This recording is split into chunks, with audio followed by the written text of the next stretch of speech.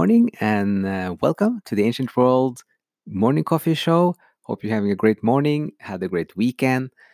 The weather up here today is really nice as well. Yesterday was summer-ish feeling, almost 18 degrees, sunny. Today is about 12 and sunny, but it's really kind of the trees are blooming and and the birds are flying around and seeming very happy. So again, I hope you have a great coffee or a tea, and we're going to talk today briefly about.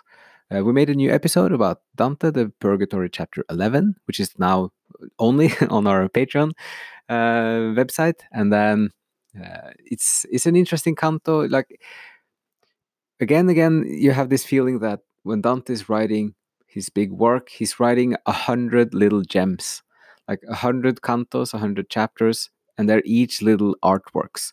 It's kind of a mosaic in a sense as well. Although they don't paint one picture overall, it's more like three different ones that also have kind of a unity theme to them. But this one 11 is just a small one compared to the number 10, which is a more bigger one with like three examples of the virtue of humility. When you have Virgin Mary and you have King David and you have Emperor Trajan.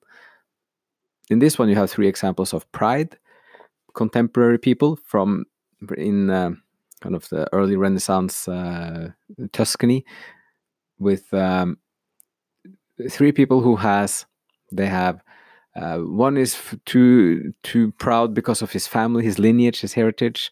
One is too concerned about his earthly success and glory, and the third one is too concerned about having power and being the dictator of Siena. Though the dictator of Siena kind of started to repent a little bit while he was still at the top of his power.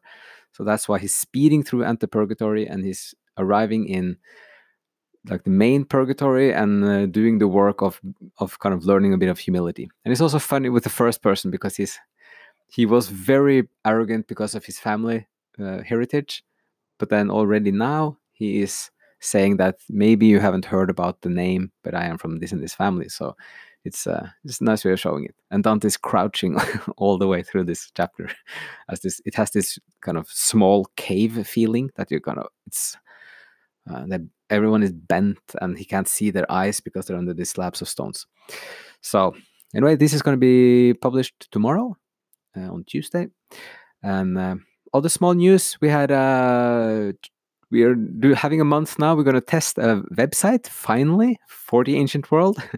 At the moment, it's just ancientworld.website. That's the address. It's going to be in experimental phase and there's testing for at least a month to see what we're going to do with it. But it's still there, and you can also listen to the morning show on that website already. And a third thing is from Exiting the Cave. There's a new episode now about Boethius. So it's a really nice readings in small installments, like 10-15 minutes, about the big work of Boethius, the Constellation of Philosophy. So that's also highly recommended. And apart from that, it's just a new week coming. It's getting closer to Easter, and I hope you're having like a good time and you have some nice plans for the coming days. And we're just going to keep it short here, about 4 minutes today. So as always, hope you're enjoying your coffee, and thank you so much for listening, and see you again soon.